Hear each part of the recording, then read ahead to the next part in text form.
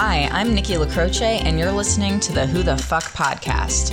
Inquisitive, authentic, unapologetic. A safe space for self-exploration, questioning the status quo, and finding out who the fuck you are.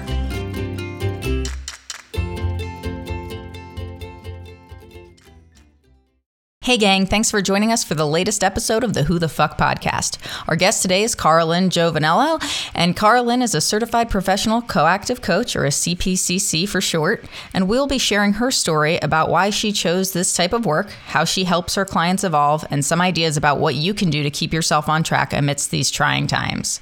Carolyn's enthusiasm is unparalleled, and when we met, I realized there might actually be someone who can give me a run for my money when it comes to how much one person can talk. But before we go down that rabbit hole, Carolyn, why don't you share a little bit about yourself with our listeners? Thank you for that introduction, Nikki. I'm very glad to be here today. I am indeed a CPCC and a PCC, which is all just very fancy language for someone who went through a coaching program and got certified in it. And it is the great love of my life, next to traveling and my two small children. I also dabble in leadership development and feel really strongly that this is probably the worst, best time to shine as a mental and emotional health specialist. So I'm pretty excited about COVID, but also terrified of COVID. So I think that this is coming out at a really opportune time. Yeah, I would say so. Well, that I think just gives us a good segue into the first question, which is, at what point did you decide that becoming a professional coach was the right choice for you? Everyone should know their origin story for how they're on their path. Mine kind of came about in a sort of backwards way, that I was speaking up in a meeting that I probably was not qualified and certainly didn't have the title to be speaking in. And I was finding myself really frustrated with the disconnect. And so I opened my mouth and tried to bring people together by sharing observations, what I had heard, making sure that I could repeat that so that people would feel really connected to what the message was and hopefully get everyone to a solution. I was promptly asked to leave the meeting, and my boss at the time, who was one of the senior leaders, he came to me later and asked me, Carolyn, have you ever thought about being a coach? And, completely seriously, I said to him, I'm very athletic. I just don't think I could ever teach someone how to do a sport. And he looked at me like, oh, girl, you are so crazy.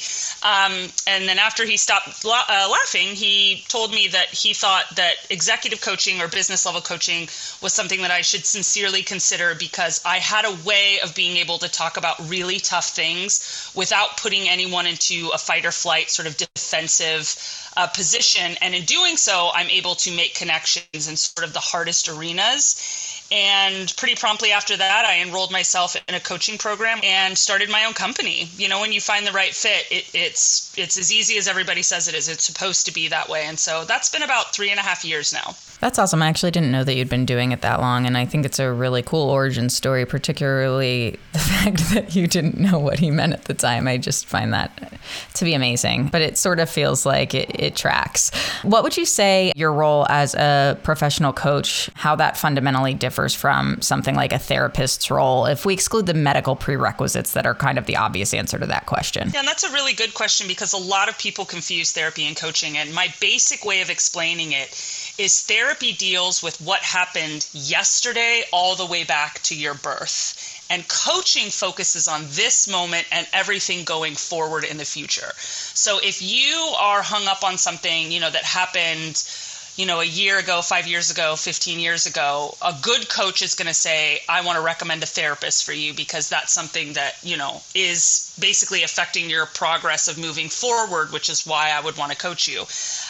In the same vein, if a person is with a therapist and is just trying to get, activated to living their best potential and making headway in things that they really haven't been able to for, a year from now, 5 years from now, 15 years from now, a good therapist would say, I want to recommend for you a coach, because there are, different techniques and different tools that both use, but really a coach should never try to be a therapist, and a therapist, should probably not try to be a coach. Yeah, that's a good explanation. And, I wanted to ask you, knowing what you do now, if you had ever considered becoming a therapist. And based on how you just explained it, I'm curious if the reason you chose coach over therapist is because it is forward-looking as opposed to more of a retrospective on your life. I think that coaching serves me because I am a high performer and worked really well with high performers. In fact, I call myself a performance coach and consultant. I like people that have drive. I have a lot of focus. I want to work with people that have focus. So it wasn't so much, that I didn't want to be a therapist. I actually want to go get my PhD in psychology or sociology. Obviously I have to pin one of those down. But I love trying to figure out how to motivate and to encourage and empower people to take ownership over their lives. I think it's something that we have not been trained that well to learn to do. And in doing so, we've given over to, our government, to our partners, to our children, to our best friends, the authority to manage ourselves. And I think it's really important that people get that ownership back and take control of the choices that they make, because that's what brings fulfillment. And at the end of the day, I'm not talking about people being thrilled or, beyond happy or joyous. I'm talking about people having real fulfillment in their life and being rooted to the fact that their life is of their designation, not someone else's. It encapsulates a lot of what I know about your personality and how passionate you are about helping people and also your own personal growth. So I think it's a really cool way that your passion and your ability to focus and your intense drive dovetails with what your actual work life was able to become. I think that it also really resonates with me because of how I have started working for myself in some capacity with this podcast is like, you said something earlier about, when it just fits, it sort of works and you start to move towards that. And so you sort of start to think about how other ideas that you've had historically might play into that, or if it really aligns with what your overall vision for your life was. And sometimes those things fit together. Other times they sort of become an amalgamation of a lot of things, or you just completely get on a different track, but you just know a little bit more about yourself going through that process. So I really appreciate that the type of work that you do is to help people get to that point as well. And it's cool because you've actually done those things for yourself. So it's like you're practicing what you preach. Yeah, I think that's an important concept that I do think a lot of health professionals, mental health, emotional health professionals kind of stumble around themselves as if you're not willing to do the work. I don't know. I sort of have a little hitch to my giddy up. Are you the best person to be trying to work with other people and doing that for themselves? Yeah. Well, I also am curious from something you just said sparked the question, well, do you consider yourself some sort of mental health professional or an emotional health professional or a little bit of both? Because to me, as a performance coach, I would say it has to be both. Yeah, I would say that I'm both. I've often leaned on trying to explain coaching, which has kind of become this new fad word, and everybody is a coach these days. And, I really believe when I've talked to people that have labeled themselves coaches and have no formal training, that's very misguided for clients that are coming to them because, again, there's technique that you need to learn. There is a real deep sense of how to work with people on a very, very deep and emotional level.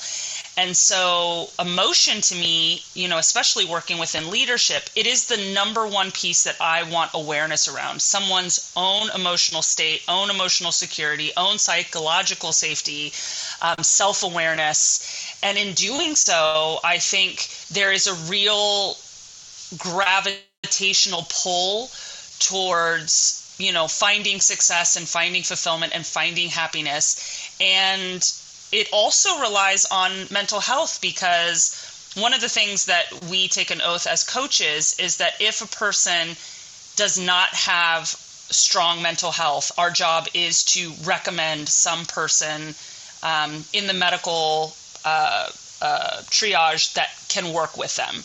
When we start talking to people at a deeper level, a lot of things come up, both positive and negative. And in doing so, you want to be very respectful that you don't know how another person is going to respond. You don't know what it's going to trigger inside of them. And so if it's something that is beyond your capacity, it is your role to make sure that this person is safe, whether emotionally or mentally or physically. And when you take an oath to be a coach or to be a therapist or to work in any of these professions, the safety and the health of your clients is your number one priority. So I do caution people that claim to be any of these things and haven't gone through the rigorous training that it involves to really have deep understanding and a deep acceptance for the work that we're doing, how powerful that is. You mentioned going through rigorous training as a coach. So can you walk me through that a little bit, what your process actually looked like to become certified and have the role that you have and build your company? I want to give a shout out to the school that I was certified through, which is the Coactive Training Institute. And you first will go through 5 courses, and each course is probably 24 to 30 hours in length, which you usually do in a 3-day block. So there's 5 of those, and you end up with 100 plus hours of actual schooling, being with master coaches, being in a group. We had a cohort that were a phenomenal group of coaches, and you really work and suffer as a group, because the point is to pull off the Band-Aid. To be a really great coach, you have to go outside of the norm. And I think that is unique for a lot of different coaches. For me, it's about making people feel uncomfortable on purpose. I know what comfortable feels like, and I want you to try on uncomfortable so that you can see where there's room for growth, where you can maneuver yourself. And so you have to suffer through that with your cohort. And it's an amazing, awful, wonderful experience. And once you have completed all the coursework, then you are able to sign up for certification, which is a very intensive 6-month program where you have to take additional coursework with, again, a master coach. You have a pod that you go through with. You have to do individual trainings. You have to get 5 paying clients. You need to accumulate 100 coaching hours, which maybe is fine for a person where that's their only job. I had another full-time job. I was pregnant. I had a 3-year-old. So again, being a high performer, it was kind of a place where I was really thriving, but it was also changing me fundamentally going through this program. If you ask anybody that I've been friends with longer than, 5 years, which is a great deal of people that I know, they're pretty surprised at how my own evolution has come about in the last 5 years because of coaching. And I think that says a lot about the art of it itself, is that it's hugely transformational for both the client and the coach. And so to graduate, to do your 100 hours, to take your written, to take your verbal exam, and then to get your certification, it really feels like an accomplishment. And I definitely celebrated. And then I definitely, started campaigning myself to get more clients, because I felt super confident that I knew I was going to make impact, and I was just ready and waiting for people that were ready for that too. I had really no clue how much went into something like being certified to become a performance coach of that sort. Obviously, there's coursework, but the way you described your own transformation within that process, like what was the biggest thing for you that came out of it? Just going through not your actual job now and the people that you've worked with, but going through that process of the certification and how much energy you had to put into it. I have always been labeled by other people as an extrovert, but I'd probably consider myself an extroverted introvert. And the extroversion was sort of the show. I come from a family of musicians, and, the show always must go on. And what I learned very early on in the coaching program that was so profound to me was how powerful silence can be. And by offering silence to your clients, to your partner, to your kid, to explain themselves, to have time to think about an answer, it slows both yourself and the other person down so much that you can actually have time to really deepen a conversation and really choose the words and the thought process that you want to share out loud. And for me, who was always running at 150%, was kind of half listening to every person that I spoke to, was, doing 3 or 4 jobs at once. What this taught me is that if you're very focused in a specific amount of time on one thing and can allow there to be what I called space for space. And that absolutely changed who I am down to my core, where now I have the opportunity to allow myself space to think about things, for my clients to think about things, so that it feels true whenever there is a response versus something more automatic that's just firefighting. Yeah, that's a really great explanation of how it has impacted you. And I really loved that comment that you made about creating space for space. Just the ability to relate to people, which you do. People immediately assume that, you know, your whole vibe is that you're out there and you're completely out there and you're giving everything that you have. So I relate to that introverted extrovert kind of concept, but then also the fact that being so extroverted and emotionally available to people in certain ways did make it really hard for me to focus on what other people would be saying with the level of attention that it probably deserved at certain times. It actually really makes me recall this one conversation I had with my roommate Meg in college. It was our senior year, and this isn't profound or anything, but it was just kind of a funny moment for me that really forced me to acknowledge I have to listen better to people. We were talking at each other, listening to what the other one was saying, but not really waiting to respond. And so we would still be able to keep track of the conversation and converse. It wasn't that we weren't paying attention, but it wasn't like we were giving it all of the attention it deserved either. And so I think we just both kind of had a moment where we paused and we're like, maybe we should give this a second and let like one person talk and then the other person can talk, and we can not have, you know, simultaneous conversations about different topics, but actually like really give to this relationship what it deserves instead of kind of trying to gloss over details, because I think it's in those details where we actually start to really learn about each other. I mean, that's absolutely true. And I often tell people, if everybody is talking, then that means no one is listening. And one of the fundamental concepts of coaching is active listening. It's to really hear every word, every nuance to the wording, but also be able to read a person's nonverbal cues, to be able to see the whole conversation that's taking place so that you have a great understanding of what this person is both communicating and trying to communicate, to get to a level where every time you have an interaction, it goes deep quickly. And I would say you look at the people that I socialize with and that I work with, we all have very deep relationships because we've all made the choice to go there in terms of active listening and powerful questions and showing up for each other.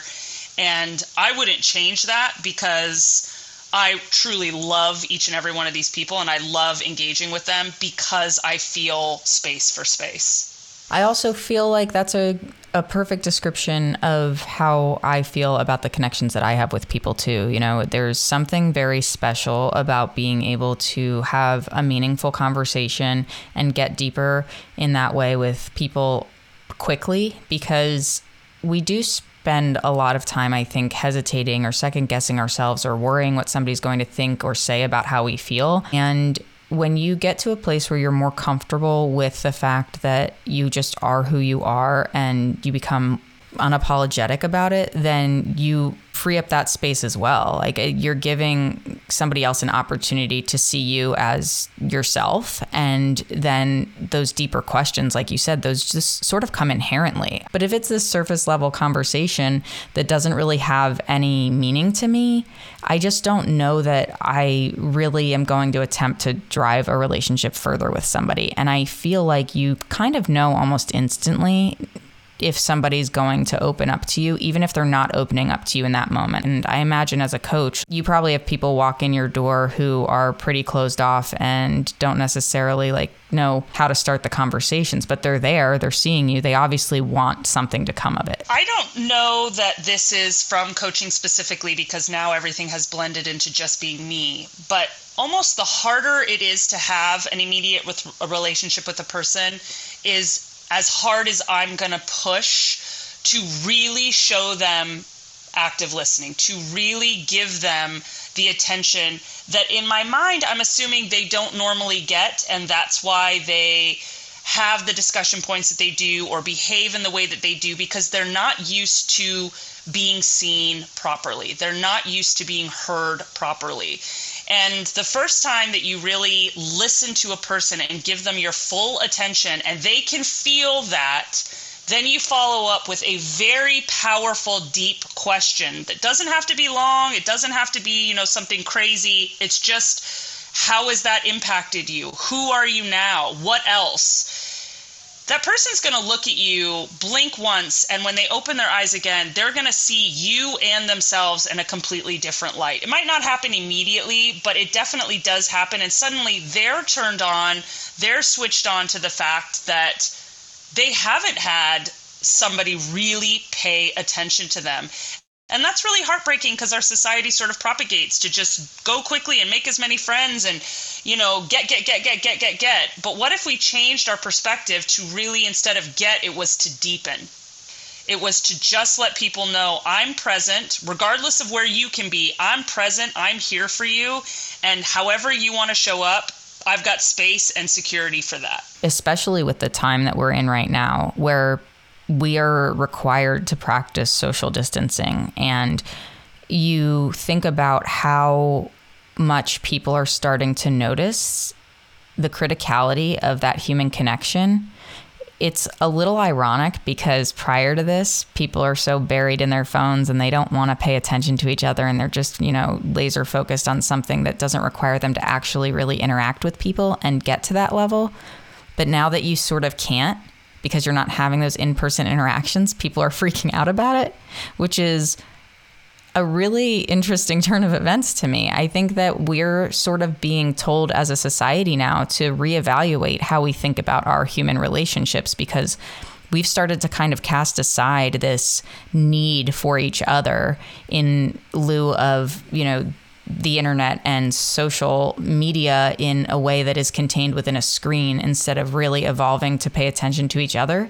I remember one time when I was starting therapy again that in Seattle with my new therapist, that she said to me how I hadn't felt seen based on what I was saying. And I remember sort of, maybe not visibly rolling my eyes, but I think I just kind of internally scoffed and was like, whatever that means. Over the course of the last year and a half, my perspective on that has completely changed. I legitimately didn't know that I needed that. I didn't know that I was missing something because I never had somebody name it to me. And I also didn't really buy into that concept. It really applies in all aspects of our life. And whether it's performance coaching or anything, you do have to be willing to say, you know what, maybe I was wrong, or my perspective on this has changed, and I'm opening up and I'm widening my view of the world so I can become the best version of me. And I love that you have the awareness of how important it is for you to build those deep connections with your clients, because it is not an easy thing to open up, even if it's not about your past, but about where you want to go, because much of our fear lies in, for me especially, it lies in rejection, and all that's forward looking, it may have arisen from the past, but it's the reason I will prohibit myself from doing things moving forward. And so I think you hold a really valuable role in these people's lives, that you're able to help them understand what their potential is. Do you feel that people are quick to adapt to your suggestions as you're going through the process of coaching them? Or do you think that it sort of it can be challenging, or does it just really depend on the person? Oof, I'm going to have to get back to that question, because I do want to throw in one thing from what you just mentioned, which is we're using being socially distant from each other, when I think what we're trying to say is we need to be physically distant from each other.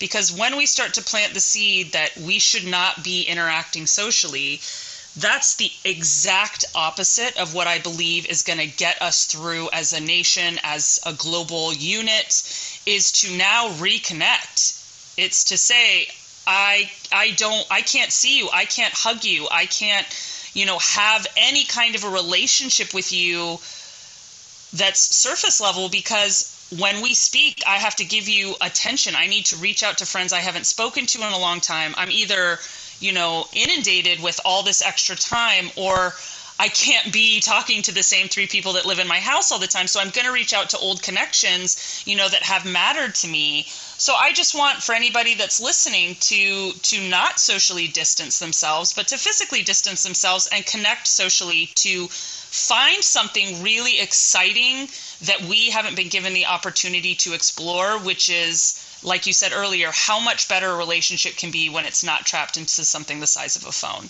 I almost use the term physical distancing because I had read something about the fact that it really categorically is incorrect also, right?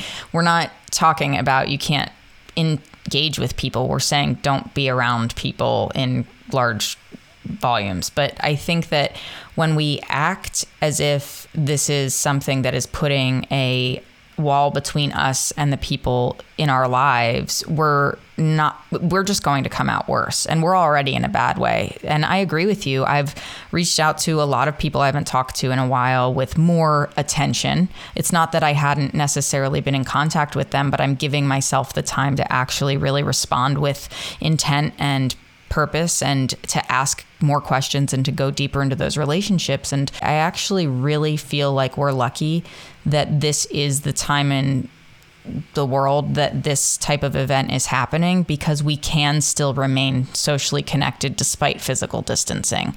Whereas if this had happened in the 60s or the 70s, I mean, that's not how this would have gone about, right? And you can't really imagine what that level of isolation would feel like.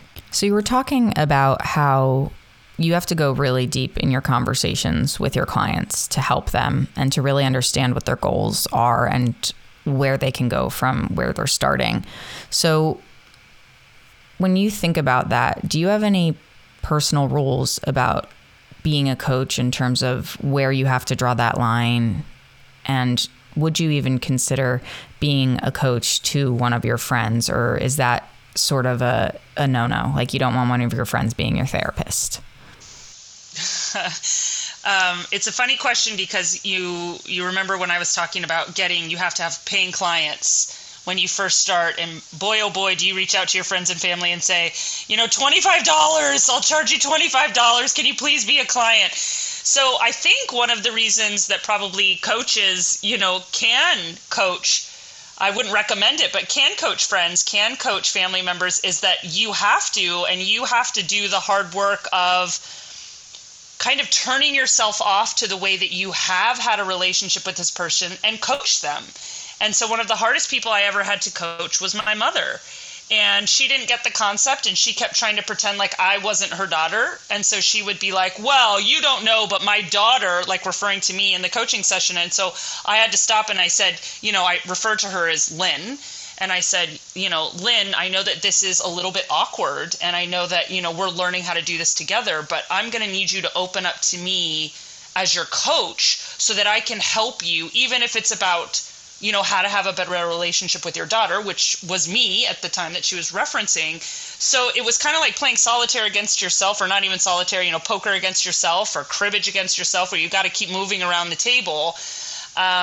But it does take a very elevated level of skill to be able to shut down your own triggers, your own emotional triggers, your own, areas where normally if you're having a conversation with the person and they mention something, you'd say, oh my God, you do this every time. Or, why are you always, ... So you're controlling your level one listening. You're controlling your saboteur, your inner critic, which is saying this person's trying to talk badly about you, or they don't know themselves, to actually still stay very present in your active listening so that you can follow up with really powerful questions, because you want whomever the client is going to be speaking 80% of the time that you are coaching. So if you think about it, there is some sort of laughing track that goes behind the fact that you're asking someone to pay you to speak 80% of the time. But if you're an excellent coach, which, I consider myself to be, I only have to ask you a few questions to get you really speaking in a deep level. And when I'm listening to you and all the things that you're trying to communicate to me, it only takes, being present with that person to ask a very short 4 to 7 word powerful question. And then they'll go on and on and on again. And for somebody to be able to hear themselves work out a problem, doesn't matter if they're your friend, it doesn't matter if they're your family, it doesn't matter if they're your partner, to be given a gift of, I sit here while you basically, do math or science out loud with your brain and saying, I see that, I hear that, I think this is a great process for you. it's rewarding. It really is. I still would say I don't recommend coaching people that are close to you because it's so much harder to, keep yourself really level, but you can do it and it will make you a better coach for it. Even just the way that you said having somebody speak 80% of the time, because you only need to ask a few probing questions and then we sort of go off on our own. I mean, it makes me think of therapy. I obviously talk most of my therapy session and have had to tell my therapist, flag me down if I am just I've gone past the finish line and you wanted to interject something there. But I do think the way you described it, sort of like that beautiful mind moment where you're talking out loud and you're saying something that honestly isn't that much of a revelation sometimes. Sometimes it is, but sometimes it's not. But it just requires somebody asking you that question and forcing you to think about it that way to get to an answer that you probably already had, but you just didn't know it. I mean, that's coaching right there, my friend. You basically just said it. We believe as coaches that every person does have the unique answer, the unique solution within themselves. It's a matter of I almost like it's when you're bowling, but you have the bumper lanes. Someone knows what they have to do. They got to knock the pins down. But you as the bumper are just saying, oops, you got a little off track here. Let me remind you what your agenda was in this session. Oops, you got really happy. Can you pause for a second and tell me what made you, oh boy, we're crying now. So there's a lot of emotion around that. Can you tell me, still getting their bowling ball down to hit those pins. So at the end of the day, when they walk out of your session or, they complete coaching with you and they've hit a goal, and they know it's been hard work because they're bruised. They've gone back and forth off these bumpers. And at the end of the day, they did that on their own. You were just there to support them, to say, you can do this. It's already within you. What's going to work? And let's really get you strong behind that concept. And people will do it and they will change their lives. And it is such a brilliant profession to be in, to be witness to that. I feel very lucky for all of the experiences that I have and will continue to have. It is a beautiful process to watch people coming into their own. Yes. I particularly feel that way with my wife. We've both been going through a lot over the past year, and we've done each of our fair share of therapy independently and together. And to see her growth, to witness my own growth, to hear about my growth from my therapist even, again, it's not the same as coaching, but I think that a lot of the parallels as a client are very similar. To your point earlier, it's a matter of which direction you're going, kind of forward or backwards. And when you stop limiting yourself to your own misconceptions, really, you do acknowledge, I think, pieces of yourself that have transformed and gives you more strength and more power and the ability to feel confident. For the first time in my life, because of all the work I've been doing on myself, I actually feel confident. I've never felt confident in my entire life. And you put the energy in and you realize how much you want something, you can get it. And I feel that somebody in your position or a therapist position who's able to advocate for that on your behalf before you can even see it is so instrumental to getting you where you want to go. I mean, I'm going to toot the horn of a lot of professionals right now and say, I really think every single person should have a therapist and a coach. 100% agree with you. 100% agree with you. We do not treat mental health the way that it should be treated. We understand that it is physiological. If your brain is doing well, your body will do better. If your body's doing well, your brain will do better. And we tend to kind of put one or the other on the back burner in any given circumstance. And until we start to approach it more holistically as a society, it's going to remain stigmatized. And I also feel like because there is a discernible difference between being a therapist and being a coach, I think more people might categorize therapy as essential and coaching as a nice to have. But even based on what you're saying, and this is my own ignorance speaking to that, because I probably would have said that as well. I think even just in the short explanation in the time that we've had together on this call, hearing how you're approaching it is something that makes me feel more confident in that statement that yes, we should have somebody who's helping us look forward as much as we have somebody helping us work through the things that we have allowed to impact us up until this point. Yeah, thank you for acknowledging that, because it is really important. And I especially think right now people are panicked. People feel completely hijacked, emotionally, physically, professionally. And I think that coaching right now to get people back on track to embracing and thriving in an unpredictable world is only going to help across the board. I really can't see in my mind's eye any way that having a person get security, get clarity, get confidence around what they already can do to be successful and to be of service. I just really, I feel for people right now, and I want them to have the support that they need to believe that this is just a moment and it's not the end of the world. Yeah, it's a trying time for sure. And I think a lot of people are lost, especially professionally. I've been unemployed a couple of times in my life, and that feeling is just like especially when it's not voluntary, like a punch to the gut, and you feel really disarmed and removed from your sense of self. And so how do you regain your momentum, especially if there's going to be, like a long hiatus on what's happening right now? You don't know when certain people are going back to work. We don't know, if your job has security. There's a lot of things that are just so ambiguous right now, and to not have the ability to see past it is it's common probably, but it's also a great challenge, I think, to try to get to that point where you can, as you said, recognize this as a moment in time. It is a very long moment. I'm not entirely sure how many days have blended together in this moment at this point, but it's still happening. And I think that we do need each other. And I think we need more people like yourself to help inspire people to regroup. And honestly, I think we have an opportunity to revamp ourselves and our expectations of ourselves and society's expectations of what we should be doing, because we're becoming a lot more aware of where the critical roles are in this society as far as what is essential and what is not. And guess what? The people who are working at grocery stores and delivery drivers are taking on a huge load of work with a paramount level of importance.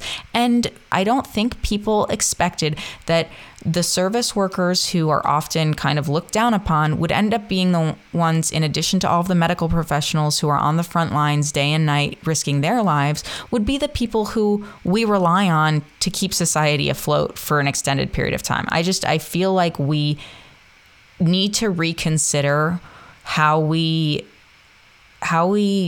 connect with people and create a more cohesive approach to kind of work and life that gives people an opportunity to fulfill their needs professionally that aren't so rigid in the way that they just have historically been. I think we need to get creative with what people can do and what they should be doing based on not only what they can do because of the circumstance, but how can we change the way we do things because of the circumstance? Well, I'm just going to give you snaps for that. That was, I got goosebumps when you were talking about it, and it's just so true. And, I do think that there's a lot of positive things that will come from this. My hope is to be a voice and to be an advocate that the way that we have been operating is not serving us, and that there's now becoming a huge rift between what people really do need, how we should really be treating people, the way that we look at, even just blue collar workers. And again, they are keeping this country afloat right now. And so, my husband is a teacher, and he is hustling right now to come up with all kinds of alternate ways to educate his students. And I am beyond impressed. I am beyond humbled. And I feel as though for these folks to be able to say, what do you need? How can you embrace your power? Because you really are integral. And giving that kind of gift, that compliment, that structure to, you've had to think on your feet so quickly, you can do this. where else in your life could you really step in, take ownership, and change the course of something far bigger than yourself? Your coach really came out in that moment too, because it's like, don't restrict your ability to problem solve in a catastrophe to that moment. Build on that. You know that you can do it now. So how are you going to apply that to your life moving forward? And that kind of makes me beg the question, what is the common theme that you tend to tackle with your clients? Is there one, or does it just kind of run the gamut?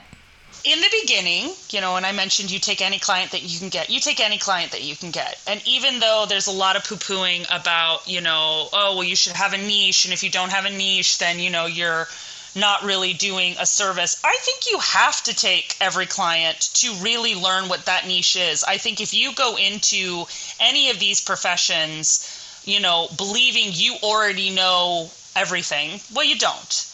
And especially for coaching, I came in kind of believing one aspect of who I would be working with and really going after what I thought were those clients. And in the end, I took stay-at-home moms, I took lawyers, teachers, just a run of gamut of folks that they came to me, they were recommended to me, they had reduced rates, so it was great for them, it was great for me. And in working with so many different people from, the widest of age ranges to, political beliefs, to religious beliefs, and just giving them witness is what led me to say, I focus on performance coaching, which is strictly that if you believe you can, even if 1% of you believes I can do something that I've been too scared or been held back around, I am going to do everything in my power to kind of rip the Band-Aid off for you and just say, go get it. And it doesn't have to be a specific profession that really feels this way. I think it's a personality. I think it's a behavior. And I think that those that feel like they deserve something bigger, something better, whatever is the adjective that really cements that for them, then it's my job to make sure that that picture becomes their reality because they believe it enough that they're going to get it. So what do you expect your clients to do in between sessions based on that statement? Oh, girl, they're going to work. There's a lot of different coaches out there. I like to market myself as your best worst friend. I am definitely going to be there with you week in, week out. But my job, how I'm successful, is that I graduate clients, meaning they come in with an agenda, they want to do a thing, and then I get them there and we part ways until they have something else that they need some, strategic sort of decision making with. But for the most part, I want people to work, and that's why there's usually 2 weeks in between each session. That's why I expect a 6-month commitment when I'm working with new clients, because it's a long-term process and it takes time to shift a behavior and a habit. And that is where I feel like most people come in saying, but this has never worked for me, or I've never been able to do that. And it reminds me of my 5-year-old that says, it's never going to happen.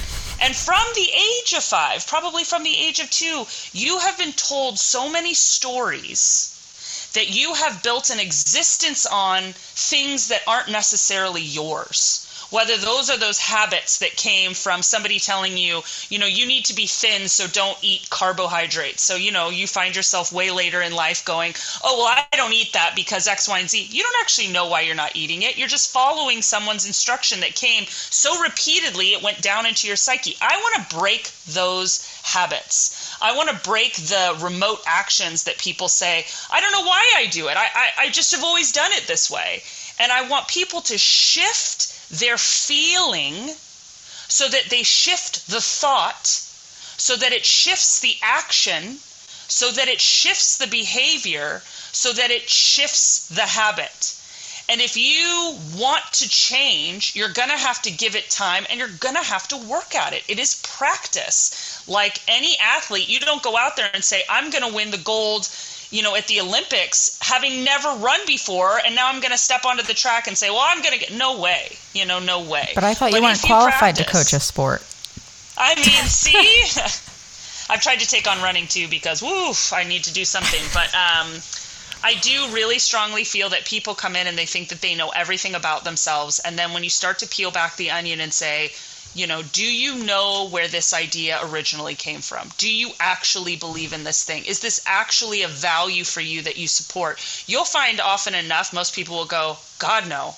I honestly can't even believe when you break it down like that I've been this way for as long as I have. And then there's a moment of real grief, real mourning, because a person can somehow go to a place where they've now hated how they have been. You feel like you've wasted time. Yes. And energy on something that's not, and something that's not for you anymore. And when you said that, it really struck me, because the whole reason I started this podcast was after I had started my blog, which really, I guess that's sort of the point. The whole reason I had started the blog originally was, it was called Who the Fuck Am I? It was like, who am I?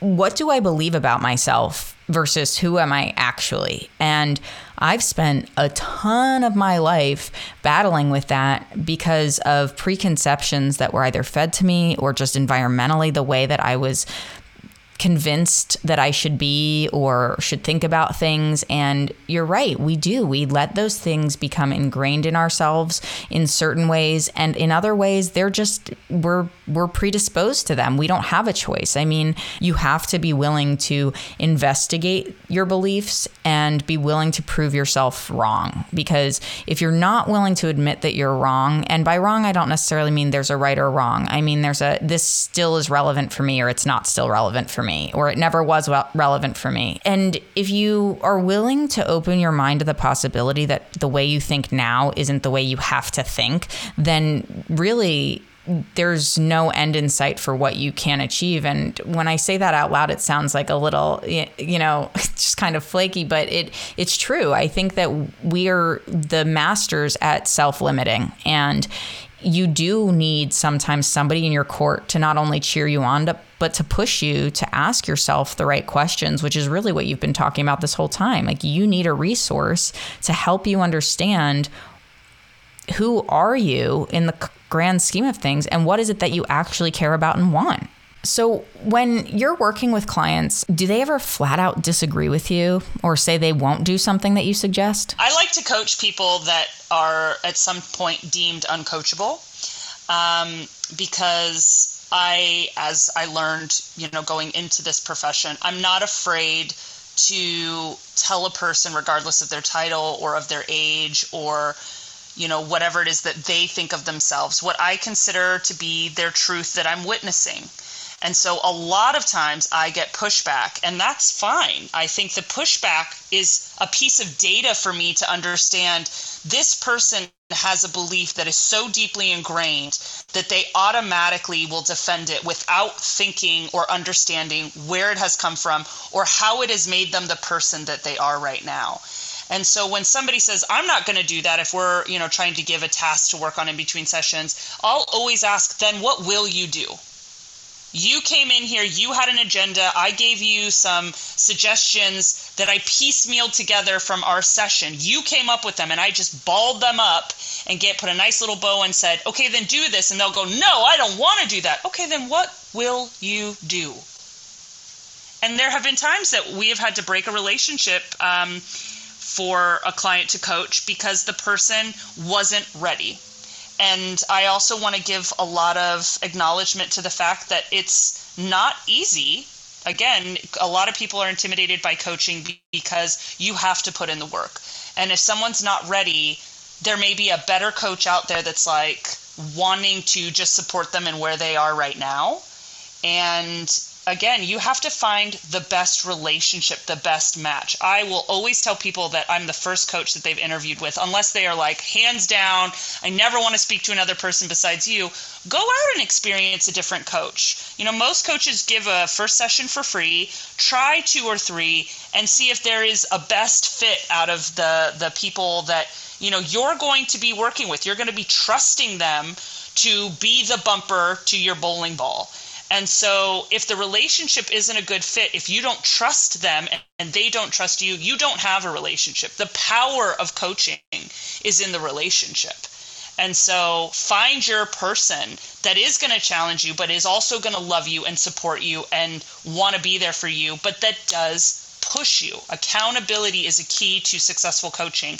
Giving empowerment to the other person to say, you own these choices, and I'm going to make sure that I give you the tools to be able to do that. So you spend a lot of time engaging with clients, learning about them, understanding what's important to them so they can move forward with their life in a productive way and a meaningful way. But what is the most valuable thing that any of your clients have taught you? I would say that getting a client who comes up with something truly unique for themselves, no matter how much a coach really tries to stay out of level 1 listening, which is listening to themselves.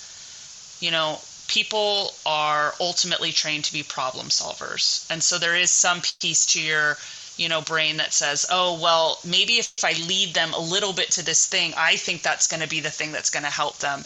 And if you really shut that part of yourself down, if you really truly believe that the other person is going to come up with something that is true to them and will work for them, uniquely for them, you find out that you don't know that much.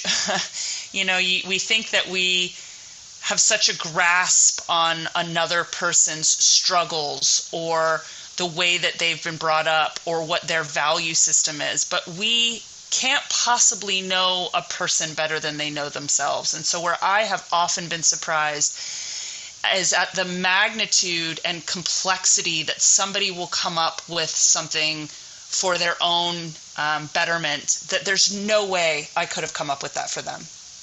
And every time that they come up with something and they go, oh my God, thank you so much for getting me there. And I go, but you really did it on your own. I mean, there is a sense of, obviously a great coach can do that, but I am never not surprised by the beauty and the imagination that will bring a client to their own excellence, that there was nothing I could have done to get them there, no matter how long I had studied or if we had been very close friends. And that surprises me day in and day out. And it's the gift of coaching. It's that you don't have to have the answers. People always go, well, how can you coach lawyers or doctors if you don't know anything about their job? I don't need to know anything about what you do. I need to listen to where there is resonance in your voice and in the particular wording that you use and in your body language to call attention to that which I see is important to you.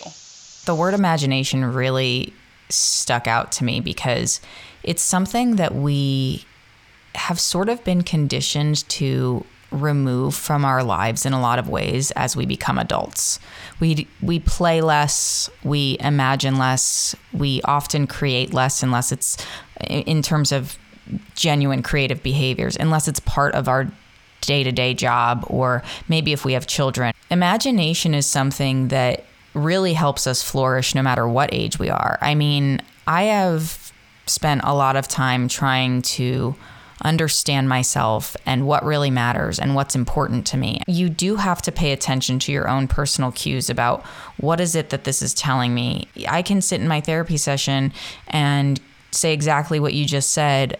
Thank you for helping me get there, because it's true. I wouldn't have gotten there if I was sitting at home by myself doing whatever I'm doing or living my daily life and not actually paying attention to those things that are there, but they're not surfacing. And so I think one of the really unique, amazing things about your role as a coach, and frankly, as a friend in my life, is that you are able to say, you can do this, you just need to decide to do it. And if you give yourself the time and the space and the energy, you will naturally come to some sort of resolution. And it might not be immediate, and it might, to your point, take some patience. And Lord knows I have very little of that. But I think that there is something for each of us, and that's just really transformative. I think it's something that we need to pay more attention to, like that creative inclination to rediscover ourselves and to fail by imagining things, even,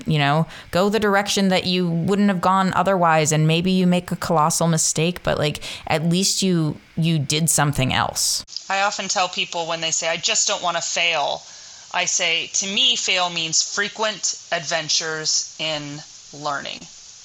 And if you ask any person who's successful in a sport, in business, in a relationship, it is because they put in the work, that they failed so many times that they now know what to do to be the best. And so, in terms of leadership development, in terms of coaching, I say to every person that steps into, my realm, I want us to fail and fail hard. I like that a lot. When I started going to my therapist, it actually was because I was struggling with my job and I just felt really stifled. And when I was telling her how I wanted to do something, like from my first session, I said, I need to be connecting with people. I need to be feeling that connection. That's what I am meant to do. I know it. I just have no idea how I'm supposed to get there or what it's going to be. But over the course of the last year and a half, I went through, blogging for about a year on and off, and then coming to a point where I was like, you know what, this doesn't do it for me. This isn't right. It felt too much like I was catering to what I thought the expectation was than what I actually wanted to be doing. And so to be able to discover that part of yourself through that type of work that you're talking about is just really powerful. And the failure is, as you mentioned, kind of a non-negotiable. I mean, we were just talking at the beginning of this call about how I had to check our audio because I went into another session and recorded 20 minutes with it being all messed up. I can't act like this isn't going to be a bunch of foibles. Part of it is just getting comfortable with that idea of failure. And I think you said earlier, you like to make people try on discomfort or try on the uncomfortable. And that was just exactly what it was like for me. I've absolutely failed at things before. I will fail at things again. But I don't want somebody telling me that. And I like your idea of frequent adventures in learning. It's interesting because when you were talking about the experience and how you were so going to push against it, my coach hat immediately went on, because that's where you want to get somebody, is when they have such a visceral reaction to something, and immediately you want to say, when were you told it wasn't okay to fail? Oh, trust me, I've been exploring that. I don't know that I have a definitive answer, but I will say that, there is this reality that there's always been pressure on me, and some of it has been brought about by the way my parents raised me and the fact that they want us to be high performers. But when I really looked back on it and I said to myself, okay, but they were super encouraging. And if I didn't do well on something, they weren't incredibly negative about it either. So it was hard for me to really understand where it came from, because I do think part of it is self-induced. And to that question, it's like, if it's self-induced, I don't actually know where it started without doing either a lot more work, or just as somebody who does have ADHD, we do suffer with a lot of rejection sensitive dysphoria is what the term is for it, where you feel like you're just constantly failing, and it's really hard to not feel that way. Nothing you do is ever good enough. And so even though I'm evolving in that capacity to understand that these are the things that we go through as we grow, whether that's in therapy or coaching or work or at home, there's something in me that just inherently feels like I could do everything right, and I will still think there's something else I should have done differently. And I will gladly have a conversation with you about that and try to dig deeper into it, so I can say, hey, thanks for helping me come to that. The word that comes to mind as you're speaking is grace. Giving yourself the grace to be able to be human, to fail. To be completely honest, I think that we've had a lot of really intense, painful moments over the course of the past year. And if there's one thing that I think can be seen as a little bit of a silver lining to that, is that I am a bit more forgiving with myself in how I speak to myself. I am trying to really reduce that negative self-talk and focus more on what is it that I'm grateful for? What is it that I've done well? How can I expand on the things that are positive in my life and allow those to continue to grow? Even the negatives, a failure of some kind can be seen through the lens of something that is allowing you to evolve and grow into the person you want to become. So, there's a lot of weight and merit, I think, in how you approach your relationships with clients and the way you've described your communication with them, but also your alignment with who they are as people, and trying to not just create a one-size-fits-all approach to the people that you work with. And any professional kind of has a toolkit, right? With your role, I mean, it's probably fairly uncommon for you to reuse, quote unquote, like recycle content because everybody's got their own story. I will agree and also disagree. On a meta level, yeah, everyone's unique and no story is going to be similar. No two doctors come in, they have the same situation, no two lawyers, no two teachers, no two stay-at-home parents. But where I'll disagree is I think in supporting human beings at the very core of their personality and sense of self, really we're all very similar. We want to feel accepted.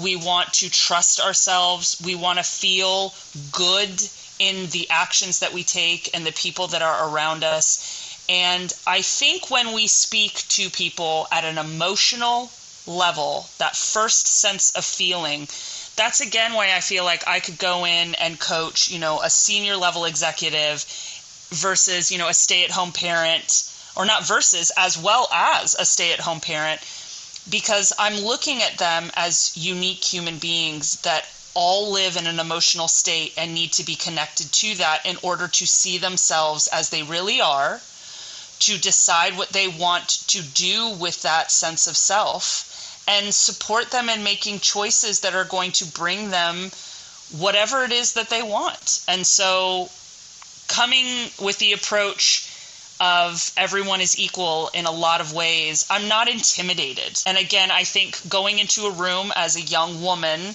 where there could be, 16 chairs of very seasoned, peppered, professional men who will have an immediate reaction of what is this, young woman going to do for us? By the time they leave that conference room, I guarantee you they'll look at me in a different way. And that's because there is no fear or shame to directly inquire about someone's emotional health and how that is leading their actions and showing up with who they are at this present time. That's incredible. And I think it's really amazing to imagine what it's like when those scenarios happen for you. Like, I really wish I could be a fly on the wall and witness that, because there is essentially what you're describing, a real-time transformation that somebody's experiencing as a result of the work that you're doing. And that's just such a magnificent opportunity to have, to be able to contribute to society in that way. Because one of the things that's really important to call out here is your work is impacting humanity on a much deeper level than a lot of other work. We see a lot of unfortunate circumstances, especially professionally, but, just in general with how people treat each other. And I think turning the lens back on some of these people and saying, ask yourself why, is exactly what we need to be able to move forward with more love and compassion and caring for each other. If we don't hold people accountable, which is something you said earlier about just with your clients in general. I literally say this on a daily basis, that my biggest frustration with the world today is that the people who skate by are the people who aren't accountable to themselves.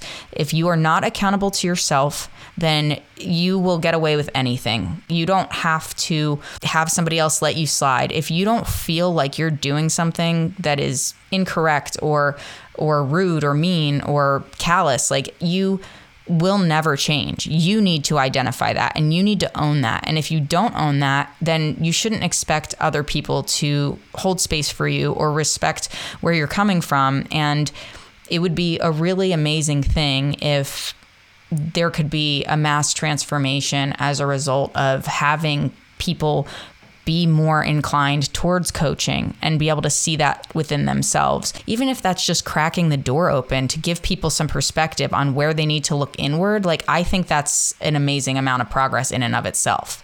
So I have one last question for you.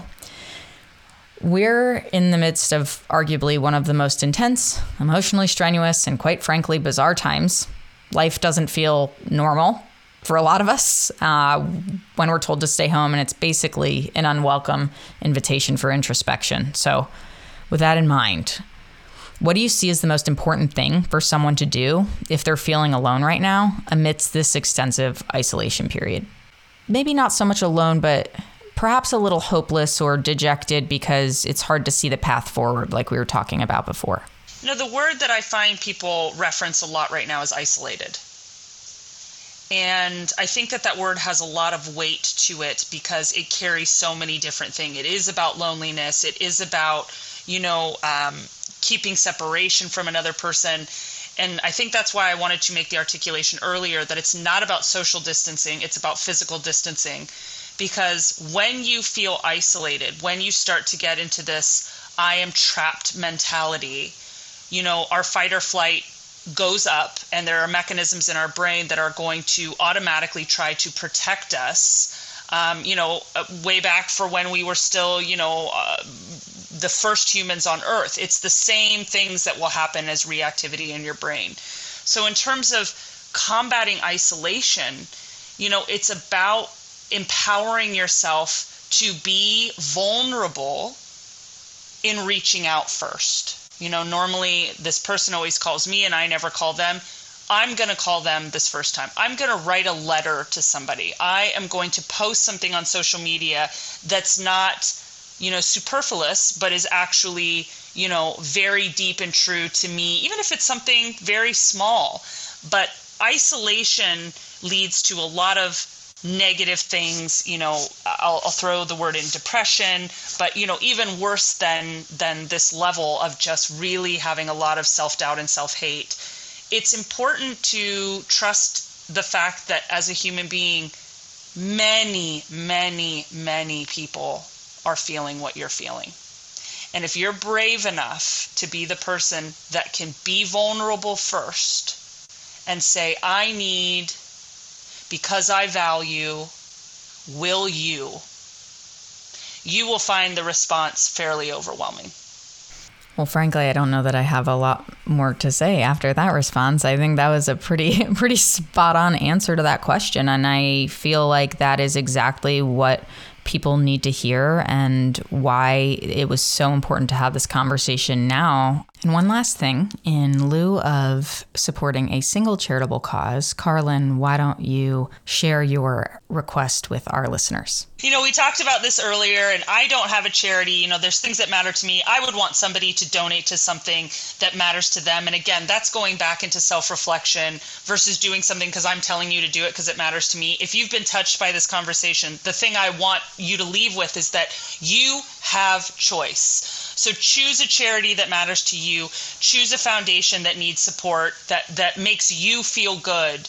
And the best thing that we can do is hope that even if it's the first thing that somebody does, that's a choice that they just made based on the fact that, we said, hey, we want you to make that choice. We don't want you to be directed. We want you to find something within yourself and give it purpose. I'm really excited for people to be able to hear this and learn more about you and your process and how you're able to help people. And hopefully, if you're interested in a consultation with Carlin, you will visit her website, clgcoaching.com, and share your information there so she can be in touch with you. You can also follow Carlin on Instagram at clgcoaching for more inspirational content.